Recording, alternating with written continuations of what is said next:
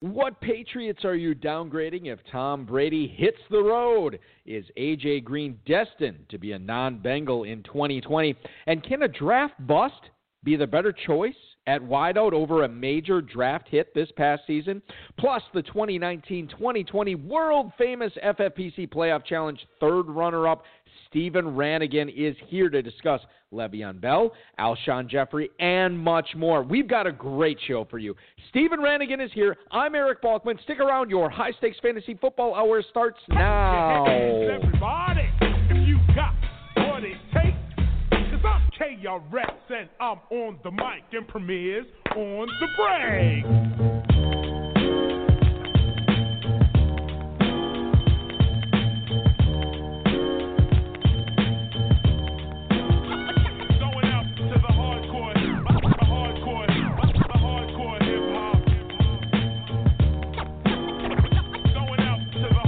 Broadcast live and heard around the world, you are now listening to the most entertaining hour of radio on the planet.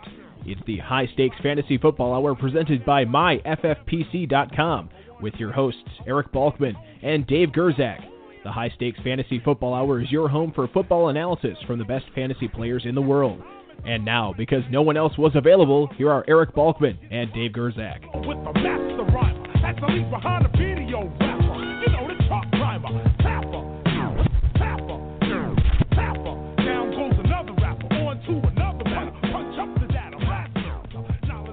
Hey, thanks a lot, Rob. Greetings and salutations to each and every one of you, Balkaholics and Gerzak addicts. Welcome to the latest episode of the High Stakes Fantasy Football Hour presented by MyFFPC.com. I am, of course, your slightly above average host, Eric Balkman. My co-host is normally the patron saint of fantasy football, the Dizzle, Dave Gerzak. However, we have a very special co-host on to co-host tonight. He is a two-time overall winner in the fantasy football industry. He's been playing fantasy sports for a little over a decade now, recently finished fourth place in the world-famous FFPC Playoff Challenge, off and on a DFS player, and a winner of nearly $500,000 over the past 14 months. He's here to tell us how we did it tonight. Please welcome the pride of Massachusetts. It's Stephen Ranaghan. Stephen, welcome to the show, man. Hey, Eric, how you doing? A pleasure to be on. Appreciate you having me on. Thank you.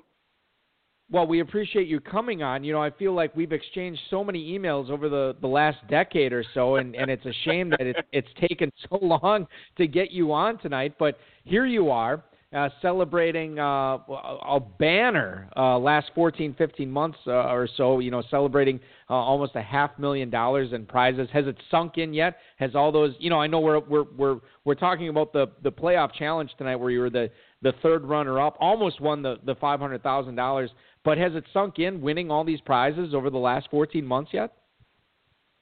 Yeah, it's just starting to sink in. You know, like you said, it's been kind of an amazing, year and a half or so. Just, getting up to the top of these leaderboards and things like that. It's been pretty exciting. I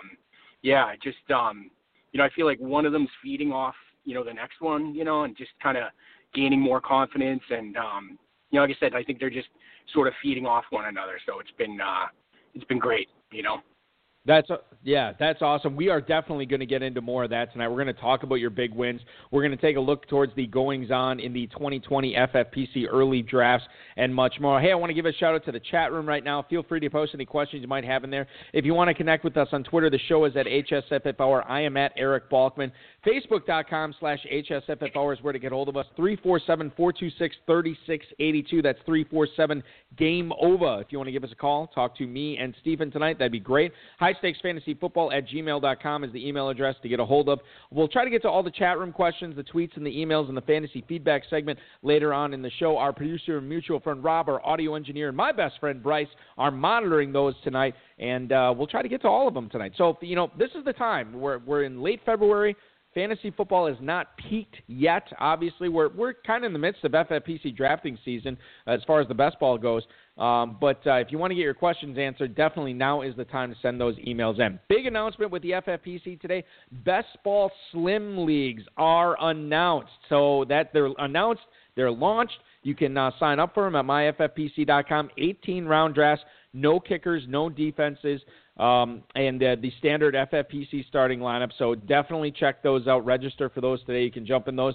And obviously, our traditional FFPC best balls also active at myffpc.com. You can sign up for those at the $35, $77, and $250 levels. Don't forget the FFPC main event early bird is open right now. You can save $100 off your initial squad, $400 off each initial team as you try to compete for that $500,000 grand prize that we're going to award at the end of the 2020 season. And plenty of Dynasty Orphans also available right now, myffpc.com. Plenty of good ones out there, too. A lot of good discounted prices. So if you've been thinking about jumping in and making the switch to Dynasty or adding on some Dynasty teams to your FFPC portfolio, a lot of good options for you right now. I invite you to check that out at myffpc.com. All right, let's get into tonight's interview with Stephen Ranaghan. Stephen, we're going to get into the fantasy football portion of the show shortly, but can you tell the listeners when you are not dominating all these national contests as you have been over the past 18 months, can you tell us what you're doing for a living? Absolutely, yeah. No, I work as a information security architect, typically for banks, governments, things like that. So basically just securing, different assets that companies may have. So, it's a pretty meaningful job. I enjoy it. And, it's quite analytical and things like that. So I think sometimes it crosses over a little bit to, some of the sports analytics and things like that. So it's, it's definitely a very rewarding job. And, I've been doing it for about probably 20 years or so. So I'm pretty well into it by now. So it's good. So not only is there a crossover of skills there with fantasy football, it obviously gives you the freedom to draft a lot of teams as you have been doing over the last few years too. It's a good complement as far as work goes to your fantasy football career as well. Yeah, no, absolutely. It's definitely it's definitely been good to utilize some of those skills. I will say that your site FFPC, it's you've definitely had a lot of new enhancements over the past 3 or 4 years. They've definitely helped for just doing things like free agents and things like that. So I think in that respect, I think you folks are like the best out there for that UI and just the ease of use and everything and the look and feel and things like that. So that matters when you're drafting and you're doing free agents and things like that. So I think it's been great as far as that goes too. You are too kind, my friend. We're always trying to get better incrementally each and every season. So thank you. That obviously means a lot. I want to congratulate you, number one, on finishing near the top of the heap in the 2019-2020 world-famous FFPC Playoff Challenge. 4th place overall, 3rd runner-up, nice $12,500 payday. I know you were hoping for more. You were in the running for much more as well in that competition. And I'm going to bring up, and just so the listeners are aware of what your squad was. That ended up taking 4th place. The quarterback was Patrick Mahomes. At running back, you had Alvin Kamara, Aaron Jones, Raheem Mostert, and Derrick Henry. So you went with the 4 running backs. Wide receivers were DK Metcalf, DeAndre Hopkins there. Tight end was Mark Andrews. You had Stephen Hauschka, the kicker from Buffalo, and then obviously the New England Patriots defense as well. So I know you had a top 10 finish in the FFPC Divisional Challenge as well. Can you tell us a little bit about, specifically in the original playoff challenge, how you sort of formulated this lineup, how you came to settling on this specific one for this entry? Yeah, sure. Yeah, so I think in doing like a few teams, really, I thought the 2 that I really liked were obviously Lamar Jackson, like most people, and then I really thought that Mahomes could get there if things worked out the right way, right? You see sometimes in the playoffs year by year, you see some of these teams get knocked out. So, I thought, hey, if the Ravens get knocked out, that's a clear path for Mahomes, and I think a lot of people were down on them at that time. So I think my thinking was kind of a little bit from a DFS perspective to kind of say, hey, look, I think, probably not as many people will have such a talented QB as that. So I thought, I'll kind of, sort of position myself, with those 2 players, right? So obviously, not 2 pretty good ones to sort of position yourself with, I think. And then definitely as far as sorry, go ahead. No, go ahead. Finish your thoughts, Stephen. Yeah, and I think you brought up a good point. With some of the running backs, I sort of thought, sometimes, in some of the playoffs games, it really depends on like the game script, I think too, where, I find some of these playoff games where, they played a little bit closer to the vest, right? So that tends to favor some of the running backs, right? So, I mean, it's just, it's hard to predict that ahead of time, right? But you really feel like, hey, if these games go, the way that I envision them, right? I think the running backs, could be more involved. So that was definitely part of, some of my thinking there. And then, I really wasn't very high on the Patriots myself, and I really didn't like them this year. So I thought, hey, their defense would be really good. But I think, what really cost me and, not being able to move even further up, I think it was, with that kicker and defense selection, really, I kind of didn't maximize those. And I think that's one of the hardest parts of the contest. It really, when I sit down and I pick these, I sort of agonize over what I'm going to do with my strategy with this. So I think that's a sign of a really good contest. The contest is unbelievable. It's a, great structured and simple in some ways too, right? But it's like, once you get more into it and you really kind of want to move up there, right? You gotta, there's sort of multiple trains of thought, I think. All right, so a couple of questions right off the top of the bat when I hear your analysis of how you put this squad together. You talked about running backs and the importance of running backs and the importance of game script. Talk a little bit about why the decision for you when it came down to New Orleans Saints. Why did you go with Alvin Kamara over Michael Thomas, a guy who definitely was a favorite among a lot of people in this competition? Why did you go Kamara over Thomas? Yeah, I guess I really was thinking, that he'd be so heavily owned. Really, I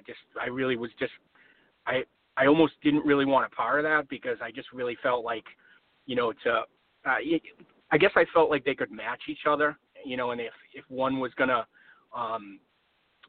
make more of a difference, as the contest moved through, it would probably be Kamara. But I mean, it's really a toss-up, right? And again, that's what I said. I think it's some of the teams, right? You really just, it's basically, almost a toss-up with two or three of the teams that I saw. And, I think we'll get to a point. I actually heard you on talking with Howard Bender, talking about the San Francisco pick, about how, you had, discussed that with some folks and thought, that really, was going to be the pivotal team to decide who to take. And that actually really helped me quite a bit, actually, in picking some of this, that analysis and, in your comments with, Howard. So that's just a little thought on that. What's funny about that is we were talking about that on the Fantasy Alarm with Howard, and one of the reasons I brought that up was because I was talking with Mike Pareco, who actually won the 2019 FFPC main event this past year, the $500,000, and I was talking with him because I know he's played in the playoff challenge before, and he said he thought the key would be San Francisco, and one of the guys we kept saying over and over and over again is, why not Raheem Mostert? Why not the running back that conceivably could run all over the teams that they play in the playoffs, and certainly they did in both Minnesota and Green Bay to get to the Super Bowl. And he had a decent showing against Kansas City, too.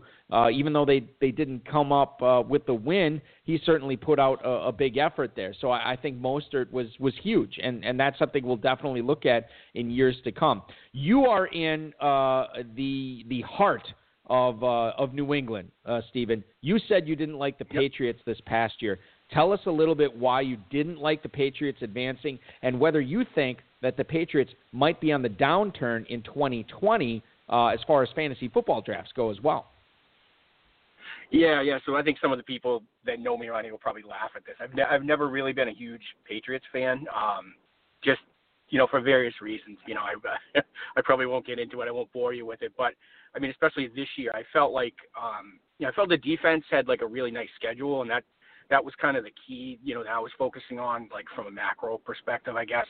And, a lot of their position players I just really wasn't into. I think some years they get into the playoffs, and they really benefit from, like, a much softer schedule. And I know some of these differences are somewhat minor, but when you have some of these advantages, that stuff adds up, right? When you're winning games by a field goal, or you're able to rest bodies for like 2 weeks as opposed to a week and things like that. So, I just, especially with them sort of, I think, on the downturn, as you mentioned, I just really wasn't high on many of their position players this year. There are some at times, that I'll gravitate towards too if I see, just different things that I like for different reasons. But I definitely do see them, on a downturn. And obviously, real football and fantasy football, they're two different things, right? They still could do well, but really from a fantasy perspective, I just think the way that Belichick sort of runs the, sort of has oversight, I guess, over the offense is a better thing to say. I think obviously Josh McDaniels is running most of it, but it's just sort of it's really about spreading the ball around, spreading the offense out, sort of some of that like quasi like West Coast stuff. Just really really doesn't benefit someone who you'd want in fantasy that really kind of can get that volume, right? And like I said, I think there are some exceptions, but I think that's as a rule, something to look at as far as that team goes, I would say. I just want to jump ahead very briefly. We're going to get back to your success in season long here over the last couple of years. But Tom Brady is a free agent. We know he's going to meet with a bunch of teams in the NFL that are looking for a starting quarterback. If he does indeed leave New England and they have a new quarterback this year, are you downgrading just as a result all of the Patriots on that offense as far as fantasy drafts go this season? Or is there somebody that you think can retain value and hold value or maybe have his value increased regardless of who the quarterback will be for the New England Patriots this season? Yeah, I mean, it's a little tough to say, but I mean, like if I broke it down position by position, if you look at the tight end, obviously you don't know who's going to be in there yet, right? So, and then when you look at wide receivers, it's like Brady's never been able to really get on the same page with a lot of those wide receivers, right? For whatever reason, whether it's the system or, he likes them, to run a route, and if it's off by half a step, he's yelling at them and their confidence wanes and things like that. So, I mean, obviously you have Edelman and things like that, but I mean, I tend to think he gets overdrafted at times. And then obviously you have, kicker and things like that, where that, that could be, viable. And obviously I think the defense, in certain years is very playable. Brady, I think is like really, really hasn't been a fantasy presence maybe for 6 or 8 years or something along that timeline. And I do think, at times the running back, you can kind of, get some value out of that. But I think, they're losing their offensive line coach this year. So, and it's, I think like he's not as well known around the country, Dante Scarnecchia. And I think that has a big effect on a lot of things. I think it has a big effect on the protection and things like that. But it'd be interesting to see like what the offensive line coach, what type of style he's ran and things like that. So, I really don't think much is there, but I think, at times, there could be, I don't know if that makes sense, but. No, it does. It absolutely does. And the one player I want to ask you about that you actually brought up is Julian Edelman. Right now in FFPC best ball drafts, he is going off as the 705 pick, mid-7th round right now, as the 30th receiver off the board, and the 4 receivers going directly in front of him, Deebo Samuel, Tyler Boyd, Terry McLaurin, and T.Y. Hilton, and then obviously Julian Edelman in the mid-7th. Does that seem like a good buy to you right now, Stephen, where you would be willing to take a chance on Edelman, or does that still seem too high? I think that's fairly priced. For me, that's not somewhere I'd go, really. But I do think it's fairly priced just because, he can be impactful. But I just think there's so many unknowns really with, I think Brady's completion percentage dropped like lower than it has in history and things like that. I mean, he's a great receiver, but I mean, he does benefit a little bit from volume too. So I think it goes back to sort of, what are the pieces going to be in play there? And I think eventually they're going to start, trying to, preserve him a little bit. I mean, I would, but, I could see that, kind of in the future. But I mean, I've never been big on him from a fantasy perspective. So I think in the future, for me, I would pass. But from looking at it from a pure value standpoint, I would say that it's fairly priced from a market perspective, I guess. Yeah, I tend to agree with you on that. I think the other thing to keep in mind is Julian Edelman, nobody's ever really drafted him for his ceiling necessarily. I mean, they draft him for the comfortability, the fact that kind of what you're getting in him and that he usually performs at that level. Now, another thing to keep in mind, this dude's going to turn 34 years old before the start of next season, so he's getting a little long in the tooth, and when you consider his potential quarterback also being even more longer in the tooth, I think you can definitely shoot for the moon and go with a younger guy like Deebo Samuel, like Terry McLaurin there, and hope for better things. I want to get back to your success in the last couple of years. A pair of $200,000 grand prizes. Congratulations to you on that. That has been awesome. Thank you. Plenty of high-stakes players pine after. You're very welcome. Plenty of high-stakes players pine after one of those six-figure grand prizes. You got two of them, and then you almost got another one in the playoff challenge this past year, too. So kind of take us through the process the last couple of years of what it was like watching Week 16, especially in 2018, with so much on the line, given that you had never achieved such a high grand prize like that before in your career. Yeah, no, it's a great question. I just said earlier, I've played, off and on through the years. So, sometimes, a little more, sometimes a little less. And, at times, I'll explain to people, I get my money back, or, maybe I'll win a little or I'll lose a little. And, you just, I think it's, at times it got a little frustrating for me, just kind of going through it because I felt like I had the knowledge and things like that. But I think, maybe over the past, maybe 5 years, and I alluded to this, in a prior conversation, I just think I've sort of focused a little more, at, certain things, certain concepts and things like that, but just being more attentive to things, and picking out sort of little things and little pieces of information, that can really help me. So, yeah, I mean, I just, last year, I was extremely high on Mahomes, and I really couldn't understand why people, really weren't so into drafting him. Watching him throw, watching him come onto the scene, I just thought, wow, that to me is it's perfect. This guy's going to be unbelievable. And I had a lot of teams with him, and the team that I won on last year, ironically enough, he wasn't on it, and that's why I was shocked because I had a lot of, I had a lot of Mahomes teams, and I was like, wow, this guy's going nuts, having the variations with him, I just thought, wow, this is, this is going to work with him. And, like I said, ironically enough, the team that I won with didn't have him. It actually had, it had Deshaun Watson and Goff as the QBs. And I was pretty high on Goff last year as well. And I had him quite a bit, and he was pretty cheap. I just, it was kind of interesting because, I had a team lurking, but I really wasn't sure that it would, kind of continue to move up like it did last year. And I had some injuries and things like that. And luckily I had drafted some backups, and, I had a very good bench on that team last year, which wasn't the case this year. So, when I looked at my team last year after the fact, I thought, wow, that's, as far as roster construction here, people talk about roster construction. It was there was a really solid lineup, and it was just so well balanced and things like that. And some of the folks in the other contests, they were looking at the team, and they're you're going to win this thing. That team is loaded.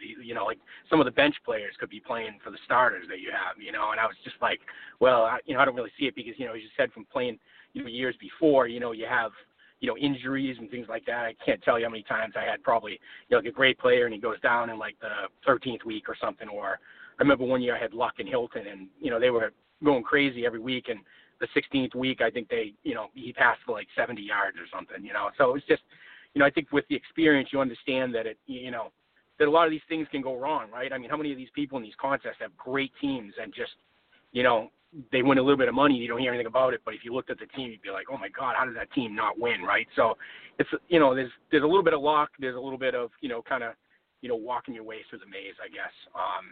So that was last year. And then this year, I had a team that was just very well constructed from a starting lineup, but my bench was terrible. And I had some really good pickups, as the year went on that really saved me. I really grinded, on the pickups, and they really totally saved me, as far as that team goes. So I don't know if that makes sense or, but that's that's kind of the, the kind of brief synopsis, I guess, of, kind of how those two went, from a general perspective. Yeah.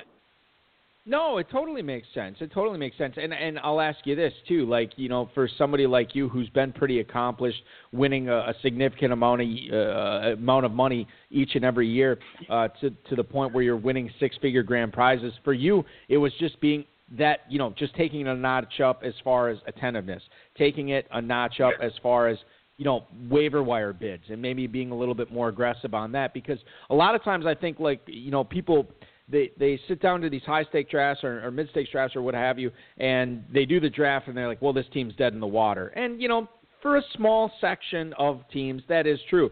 But the waiver wire, totally important, can make or break your season. And obviously, this past year, in 2019, Stephen, it obviously made your season, being that much more, just a little bit more attentive on the waiver wire, made all the difference in the world to you.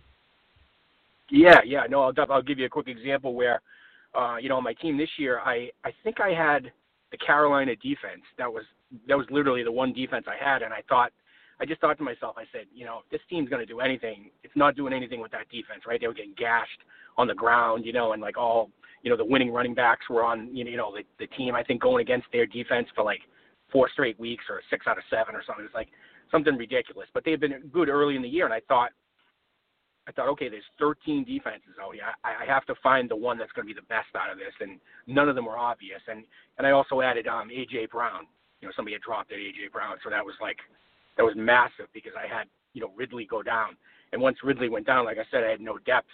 It was like I was shocked that I got him because I only had a certain amount of money and nobody had bid on him. He had a couple of bad games, and I was just I remember looking at the wire. I was like, I had bid on like 5 different people, and I got every one of them. So kind of like you're saying, you kind of never know. Like sometimes you're going to get outbid and things like that, but you gotta it is about grinding a little bit, I guess. I like it. Stephen Ranaghan joining us, the 4th place team in the 2019-2020 world-famous FFPC Playoff Challenge. Of course, a winner of 2 separate $200,000 grand prizes in the high-stakes fantasy football industry over the last 2 years as well. And as we look forward to drafts this year, Stephen, in 2020, there are a ton of free agent running backs who have flooded the market, no question. If you were drafting right now, like so many FFPC players are, who would you be most scared of drafting as far as the running backs? And I'll give you a few examples. We don't know where any of these guys are going to be going. We don't know if Derrick Henry, Melvin Gordon, Austin Eckler, Kenyon Drake, Kareem Hunt, we don't know if they're going to sign with the team they were with last year. We don't know if they're going to go somewhere else. We don't know what their role is going to be. So if you were drafting early right now, who would be the most scary running back to be drafting out of any of those? Or another running back as well? Sure. Yeah. No, I think it kind of goes in backwards order, I guess. I think Kareem Hunt. I love the talent, but I just think with guys like that, you just can't trust them. With all the stuff that's going on, sort of off the field, you just, I think it would depend on the draft price, right? But if it was anything, that was of any, type of like draft equity, as they say, right? I don't think I would. I don't think I would go there in any way. I mean, it depends. Obviously, it depends on like kind of what your team looks like at that time, right? So there's a lot of variables to it, but I don't think I'd touch that, especially if he was sticking with that team too. I mean, sometimes you can say, okay, yeah, they released him and he went to another team. You might kind of take a second look, but that, and I'd say, and I think I probably have a blind spot with this, but I think like Drake, I'm not overly like crazy over him. I don't know. I know there's a ton of people that, see a lot, in him, and I think in that offense it's great, but I just really don't see it, working out quite as well, but he looked unbelievable towards the end of the year, so that might be something I might have to, kind of look at further. I think some of the other running backs, that you mentioned earlier, I think those are, definitely, viable running backs that you can use, like guys like Gordon and Eckler and things like that. I think, I think, although with, San Diego, you don't know, you don't really know who they're going to bring in, right? So it's like, I think you got to really look at, what the quarterback's going to be there. Henry, I've been a Henry guy for 5 years, so I'd be, all over drafting him. Just, think the talent has always been there. I just never think they were able to utilize the guy the right way. I mean, you could see that in different spots. Even when he had terrible games, you could see that once he kind of got into a rhythm, you'd start to see him like break off like 6 and 7 yard runs like pretty consistently. And certain things like that you got to look for, right? You sort of, it kind of flashes and spurts, but it's sort of like, I think a lot of these teams kind of hold some of these guys back, whether it's system or, coach belief or coach's guys and all that type of stuff. What's bizarre to me, Stephen, and we talk about these running backs here, is how high FFPC drafters are taking these guys. Again, they're all free agents. We don't know what role or where these guys are going to end up. You look at Derrick Henry. He's going at the 108 on average. You look at Austin Eckler, 211. Kenyon Drake, 304. Melvin Gordon at the 307. The guy who has been lowest among those has been Kareem Hunt, who's going at the 602. And I don't even know if I'm on board to take Kareem Hunt at the 602. So I think if I was drafting early, I think the smart decision might, especially in best ball, might be going with guys who are a little bit more set, at least early in the drafts, as far as what their role is going to be, as far as what team they're going to be on, as far as what's going to be expected of them. I don't know if there's much to gain when you're drafting guys at their potential ceiling that early in drafts. I mean, Austin Eckler, if he lands in the perfect position, is he going to be better than the 211 pick this year? I'm not so sure. But could he be a lot worse than the 211 pick? Definitely. So I think I would probably be shying away from guys like that early in drafts and going for guys that I think are a little bit more established, a little bit more well-known, a little bit more where I know what they're going to perform this year. I'm fine with taking chances on guys. I'm fine with taking some risk. I don't know if it's worth the risk at the top of the draft. I think it's more, likely for me at least to be taking risks in the middle of drafts. And I think that's a lot of times where drafts have been won. I want to ask you about a certain running back that we haven't talked about yet tonight. Well, not just one singular running back, but a backfield. The Redskins just signed, they just exercised the option on Adrian Peterson. He will be in Washington under Ron Rivera in 2020. And this kind of is a little bit confusing because they drafted Bryce Love and whatever it was in the 4th round last year. They still have Adrian Peterson. And obviously, their 2nd-round pick, Darius Geis, flashed last year. So how do you handle in drafts this Washington running back situation if you were drafting right now? And just to let everybody behind the curtain, as far as an ADP goes for these Washington running backs, Darius Geis is going on average at the 609. Adrian Peterson on average is going at the 1907. Bryce Love is going on average at the 2203. And I guess I could bring up Chris Thompson as well as long as we're talking about him. He's going on average at the 2112. So you're looking at Thompson, Love, Adrian Peterson all going very late. Darius Geis going in the 6th round. How would you handle this? Would you be taking a stab late on the Washington running backs, or do you like the price of Darius Geis right now?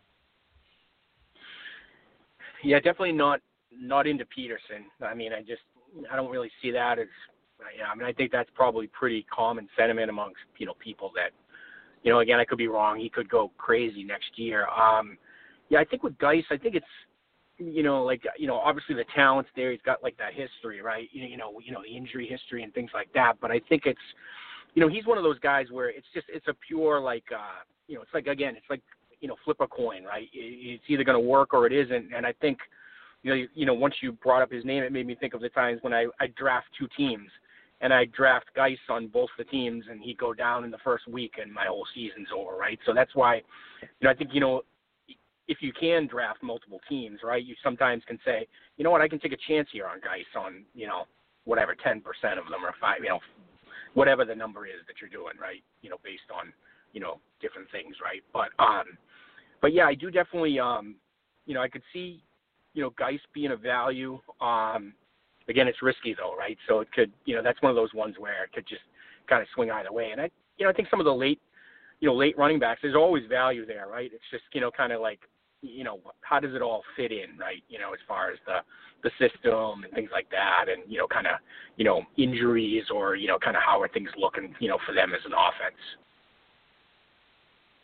Stephen Ranaghan, the fourth-place team in the 2019-2020 FFPC Playoff Challenge, joining us here on the High Stakes Fantasy Football Hour this week. Eric Balkman coming at you. I want to talk a little bit about the 2020 draft specifically. You know, we've had them going off at the FFPC for a little over a month now, and I don't know if you've seen the ADP. That's fine. If you have, if you haven't, that's cool. But what I want to get into is okay, perfect.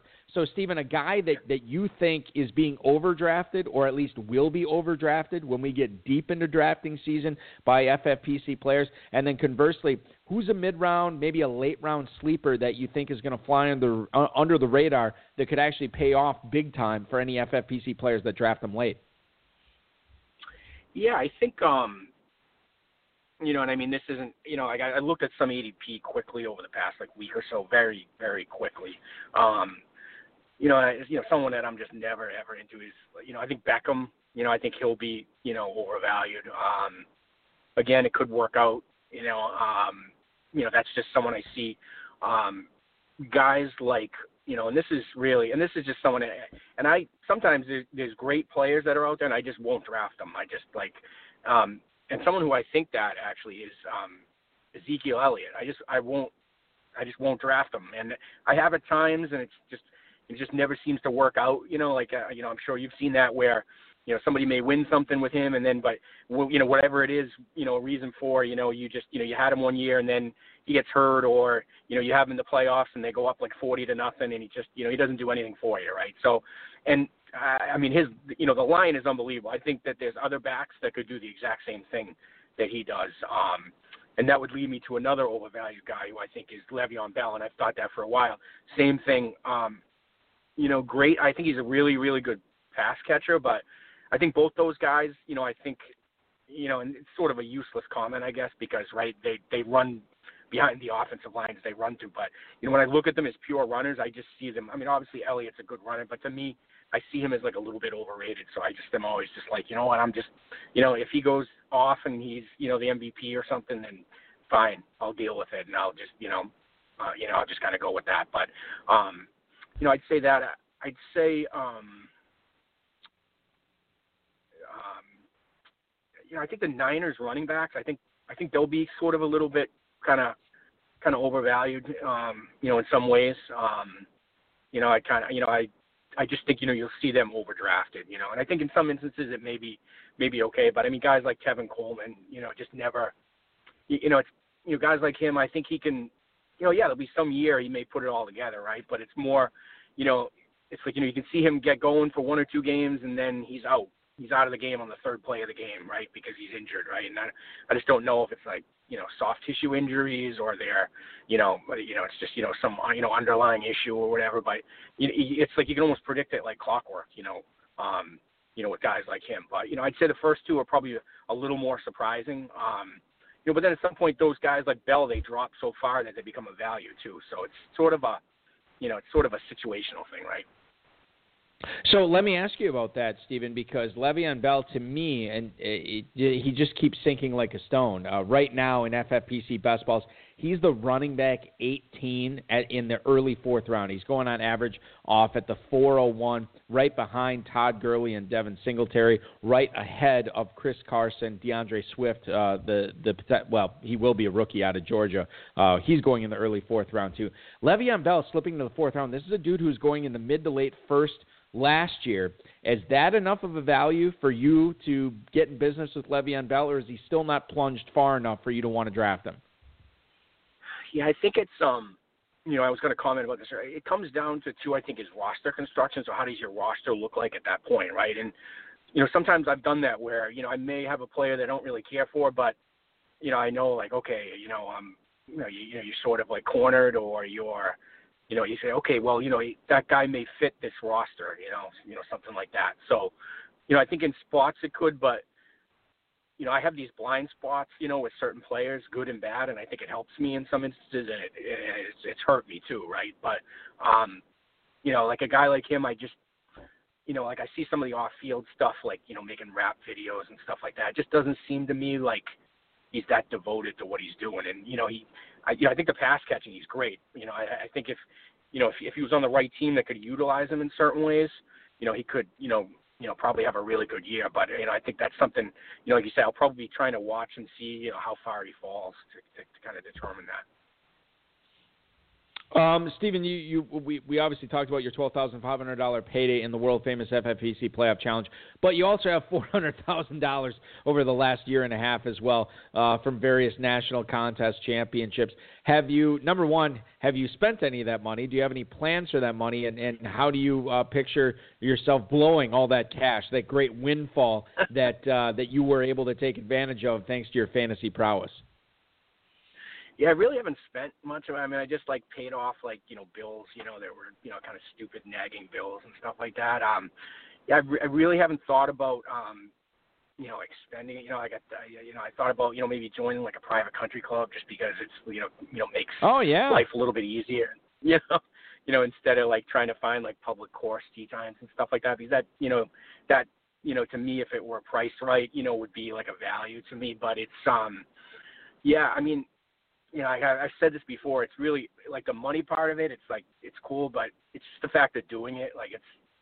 It's something I thought I could always do, and then doing it. It's more I guess a goal, right? We all have goals, and obviously you have career goals, personal goals, and you just have stuff like this that's just fun. But it was just a quirky goal of mine, and I reached that, and that was really rewarding for me. So I'm sure I'll figure out something with the money, but in all 100% honesty, I just it doesn't, that part of it doesn't affect me as much as honestly just doing it. Good for you, man. And I think I would have the same approach to you as well. To consider it an achievement that many people never even get to enjoy once, and now you've done it twice in the span of a year and a half, almost did it 3 times in the span of a year and a half, and I'm sure much more success is going to come your way down the road too as well. Hey, I want to get into some fantasy news around the NFL, you bet, as we come into the final third of the show here. I want to thank Football Guys, Roto World, and Rob for tonight's rundown. Let's get into this report from the Cleveland Plain Dealer. Jarvis Landry had hip surgery. He's expected to miss the next 6 to 8 months. He had surgery 2.5 weeks ago, so he's questionable for training camp, obviously. And week 1 is far from a given at this point as well. The team does expect him to be ready for the Browns season opener, and Landry obviously has always battled through injuries and surgery recoveries with aplomb. He's been very good with that, but when you're coming back from major surgery, everybody's human, except for Adrian Peterson, I think, is the only one who's not. Landry's operation, quote, shaved down some cartilage, removed 2 pieces of bone embedded in the labrum of his left hip. Okay, so this is interesting now as far as how you handle him in drafts now, Stephen. And as I look at the FFPC ADP and how those FFPC drafters are handling Jarvis Landry, and again, this ADP, some of these drafts happened prior to this surgery being announced, but he's going at the 707 in FFPC drafts right now. He's going right behind Julian Edelman and Michael Gallup, right ahead of A.J. Green and Christian Kirk. Does that seem too high, too low, or just right to you, given what we know with Jarvis Landry right now with this surgery? Yeah, no, I think I can't imagine him falling any farther than that, based on, the skills and, just, like a great receiver, great hands and things like that. Not probably a little more separation speed than most people think, but it's I think it's, I think that's, I think that's fairly priced. And, as you say, as you monitor the news and things like that, I feel like he's one of those guys that's a good asset to a team, right? He could be sort of a piece of your team that, maybe wasn't a huge element or factor in that, but a nice driving force each week, that type of thing. News out of the Pacific Northwest, too, this week, as the Seattle Seahawks have signed a new tight end. It is Greg Olsen, 1 year, $7 million, according to Pro Football Talk's Mike Florio. It is a $5.5 million guaranteed deal, so certainly Greg Olsen did well for himself on this deal. He is not going to be an announcer. He's not going to be working in the media for at least one more season. He turns 35 in March, and obviously was saddled with some foot issues over the course of his career, especially the last 2 seasons. They didn't really come into play last year. 52 catches, 597 yards, 2 touchdowns, 11.5 yards a catch, and all that was with basically catching balls 90% of the time from one Kyle Allen. Now, Seattle loves to utilize the tight ends. We saw what Jacob Hollister did last season down the stretch. We saw what Will Dissly did last season with Seattle, and a couple of years ago what Jimmy Graham did with the double-digit touchdowns as well. So if he does stay healthy, you look at Greg Olsen this year, Stephen, certainly it might be a pretty good value. Now, again, the ADP is not reflective on him signing with Seattle, but he was going at tight end 31 in the 20th round. He is going to move way up. At what point does Greg Olsen in the draft cease to become a value? Is it round 15? Is it round 10? Is it something higher than that? What's the earliest you would look at Greg Olsen now that you know he's going to be catching passes from Russell Wilson for the Seahawks? Yeah, I think if you went any higher than like those numbers you had stated, I think that would probably be sort of a little ambitious, right? But yeah, no, I think I think he could fit, depending on kind of what your roster looks like at that time. But he's always been as long as he can stay on the field, he's always been a good tight end. And I think the thing with him, right, you look at what he's had to deal with his whole career. I mean, I think Cam Newton is probably one of the most overrated quarterbacks. I mean, and in fantasy, that doesn't mean anything because he puts up great fantasy numbers. But, I mean, you look at the accuracy. I mean, some of those playoff games they've been in, I mean, he's just – I mean, you or I at times could probably be more accurate. I mean, there'll be a tight end wide open 11 yards downfield, and it's not 2 feet over his head. It's 6 feet over his head, So, I think he'll benefit, obviously, from, a lot more proficient quarterback, in Russell Wilson. So. I like it, and I'm probably in agreement with you. It's so funny. I was ready to cut Greg Olsen in some of my dynasty leagues. I'm like, just hang on, see what happens. And now I'm not expecting a ton from him this year, but if I get a 3rd-round rookie pick for him at this point right now, I'd probably be pretty happy just to see what that rookie could give me, because I kind of know what Greg Olsen's going to give me. I want to shift back to the focus of the Cleveland Browns here. Report coming out from Jake Trotter on Twitter saying that Alex Van Pelt, the new offensive coordinator for the Cleveland Browns, says he's going to be changing Baker Mayfield's footwork in this offseason, specifically in the 3-step drops in the shotgun. He has his right foot in front currently, but Van Pelt thinks that makes his footwork not so good when he's dropping back, which probably has led to some accuracy issues, which we've already seen on the field with Mayfield. Now, obviously, they're going to change some other stuff to his game, and the offense is going to be different. We don't know when Landry's going to be coming back as well. Mayfield took a big step back in 2019, but he could be a big bounce-back candidate with Beckham and Njoku and Landry and Nick Chubb and everybody like that around him in 2020. Mayfield, a guy who at certain points last year, Stephen, was going off as the quarterback 4 in FFPC drafts. He has fallen quite a bit this year. And if you want to draft Baker Mayfield, you don't have to soak a huge pick into it. He's going off as QB 15 in the early 10th round. And to me, I don't know what quarterback's going to be on this year, but I feel like I'm going to have a lot of Baker Mayfield at that point, given how low he's going in drafts and given what his ceiling could be. Yep. Yeah, I mean, with him, you look at a lot of athletes in different sports, and they've won at every level, right? There's different, hockey players, that have won Stanley Cups and, different sports where, it's weird. Some of them you find out, 5 years into their career, someone say, oh, yeah, he won, I knew him in high school, and he won everything in high school and won everything in college. And everybody would think most athletes are like that, which I don't think they are. But I think he's kind of won at every level and really excelled at every level. So, I mean, I think you worry a little bit about the height, but, I mean, there's different ways to, kind of work around that, I think. And I think, working with someone, I don't know that much about Van Pelt, but I know, he's, I think he's sort of like a QB guru or something. I think that could really, could really help him, So I think you're spot on with that. Yeah, he was Van Pelt. Obviously, was he was a backup quarterback in the NFL for the better part of a half decade, maybe even more than a half decade, and he actually spent, I think, a little bit more than 5 years as the quarterbacks coach in Green Bay under Aaron Rodgers. And Rodgers actually, when the Packers parted ways with Van Pelt, was not happy to see Van Pelt go. So I know that Aaron Rodgers was a big fan of him. We'll see what he can do with Baker Mayfield in 2020. Certainly the sky is the limit there, no question.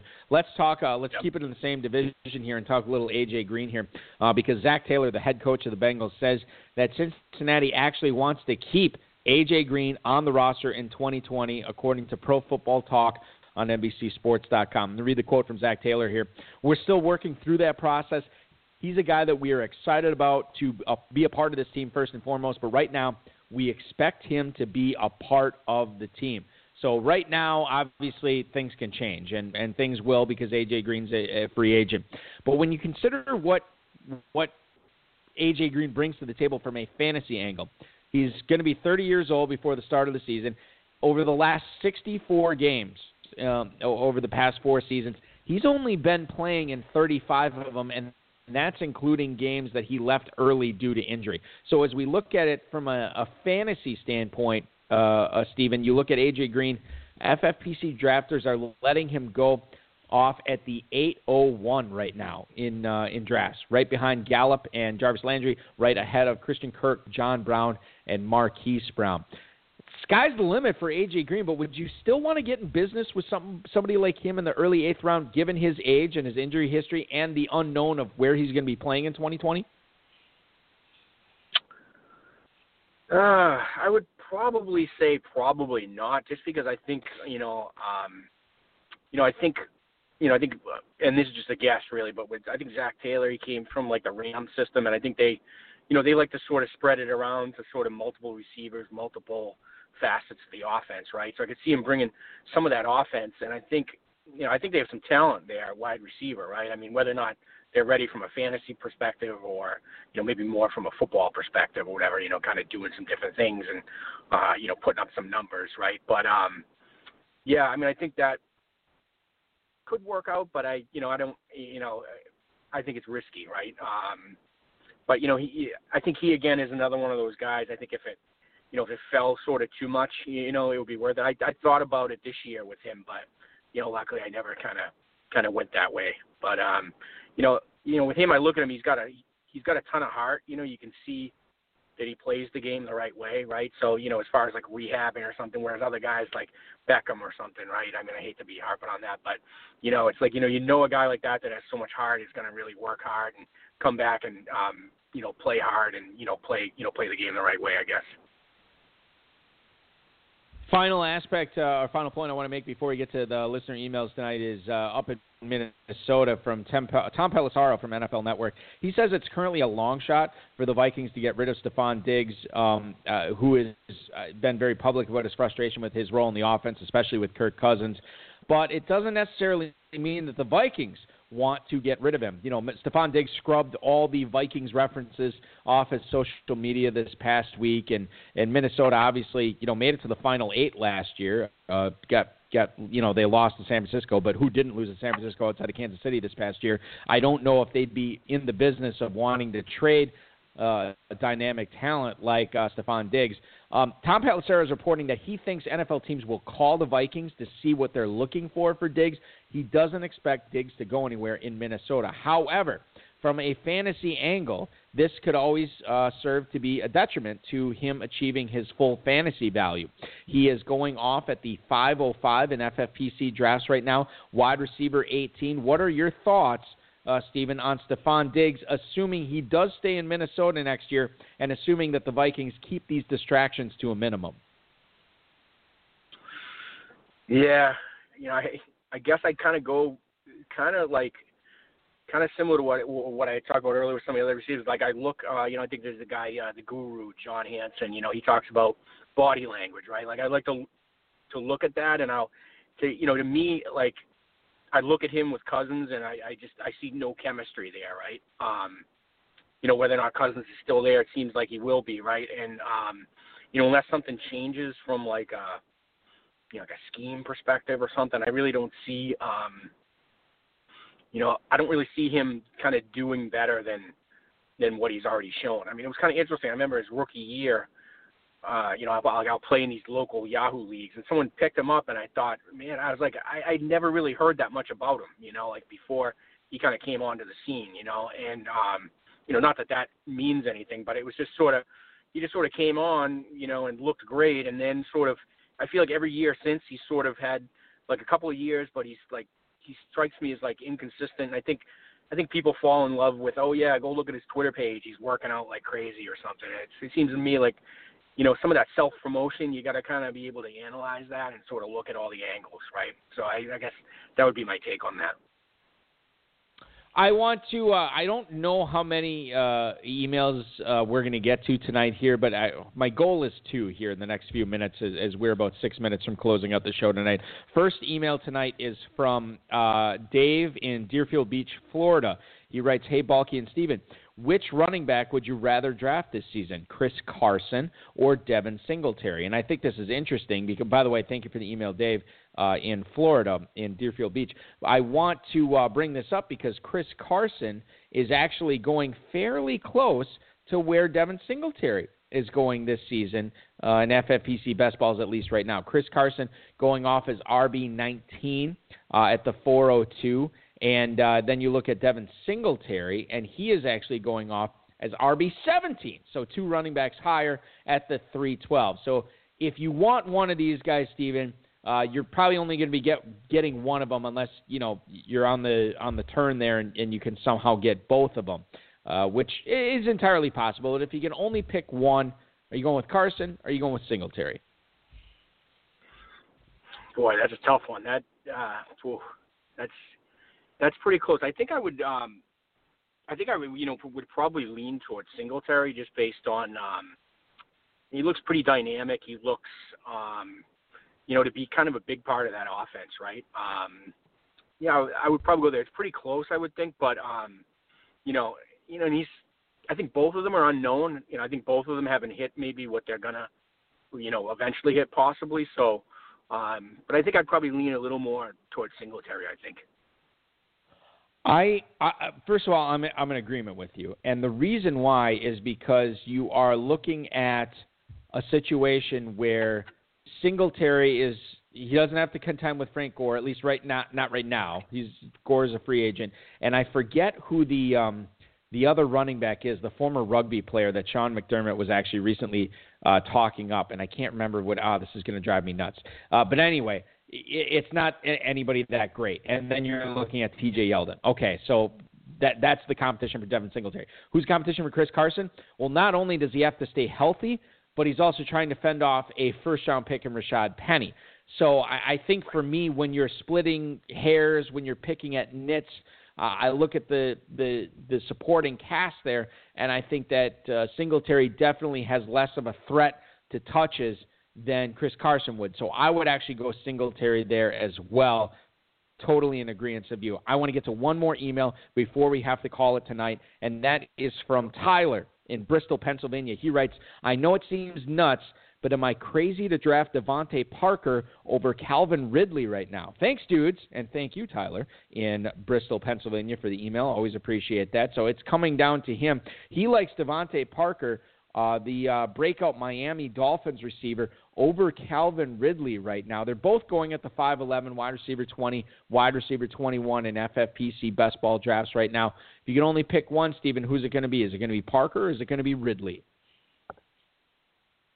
Oh, man, that's another close one. I'd probably say Parker. It looks like, someone that's, had a ton of potential and ton of upside, and then, sort of might just be clicking with him now, right? Or I don't know if there was injuries there or something, but I kind of like that offense too. They have, a few other good receivers and things like that. So I think kind of for them, right, it's like, there's, as far as like that whole, positive regression, right?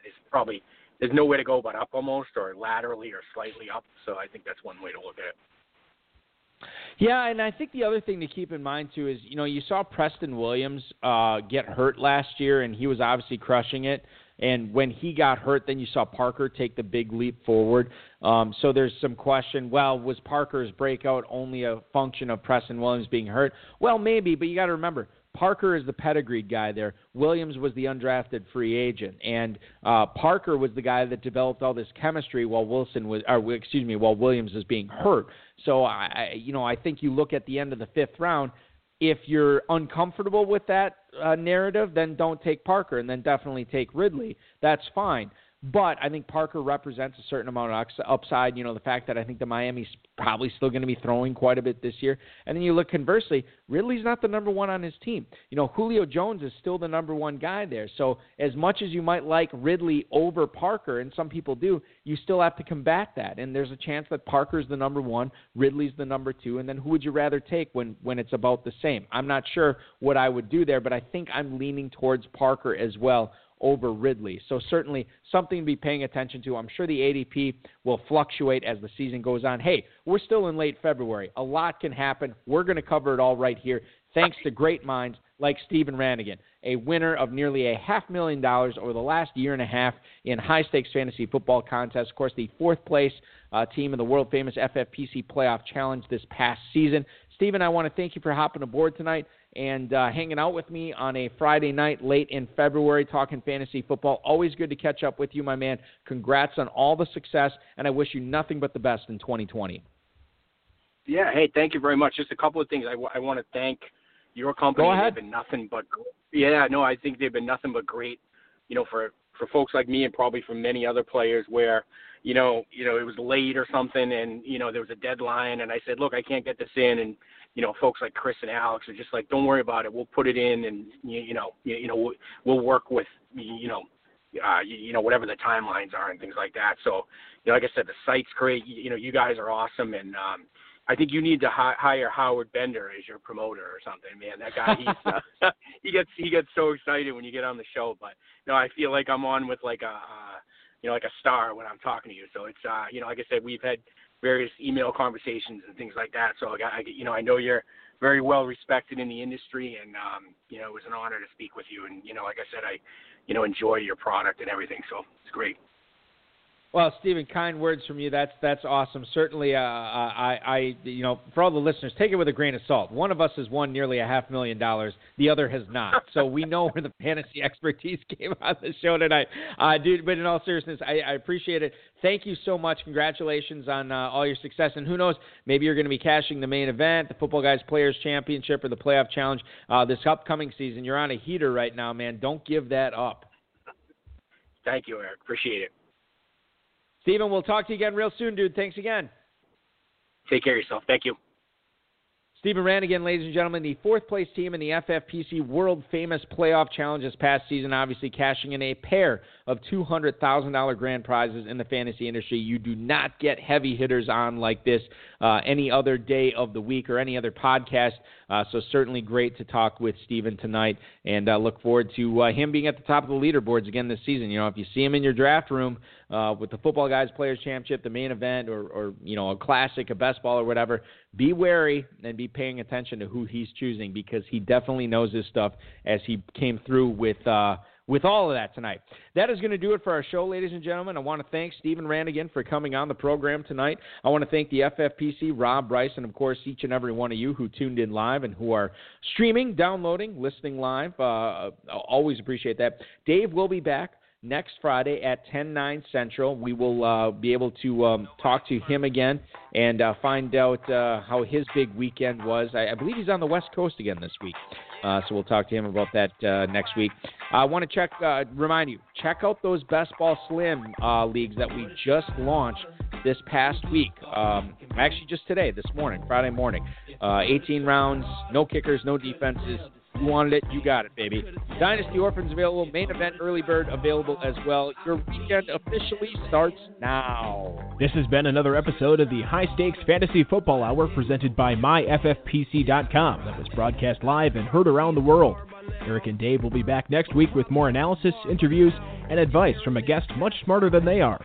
Thanks for listening, and we'll talk with you again next week. We're on the Seaman floor, even more so if we on tour. Me and E explore the country, wondering about the evening before. Trying to explain where the time went, while other rappers find a studio to grind in. You know, just thinking about back on the show tonight, I think if there's one thing to take away from Stephen Ranaghan, this is a guy who has been playing the FFPC, the Football Guys Players Championship, many other contest formats for many, many years. And for whatever reason, over the last year and a half, he cashed big in 2018, cashed huge in 2019. And when you ask a guy like that, you know, what was the difference? Because you've basically been the successful high-stakes player for many, many years until you took it to a new level in 2018 and 2019. What was the difference? You know, what did you change? And he basically said, I didn't change much. You know, it was very minor tweaks. I just was a little bit more attentive. I had my ears a little bit more open. I was a little bit more aggressive on the waiver wire, and sometimes, you know, that's all it takes. You feel like you have a bad draft. You feel like you weren't as successful as you wanted to be early in the season.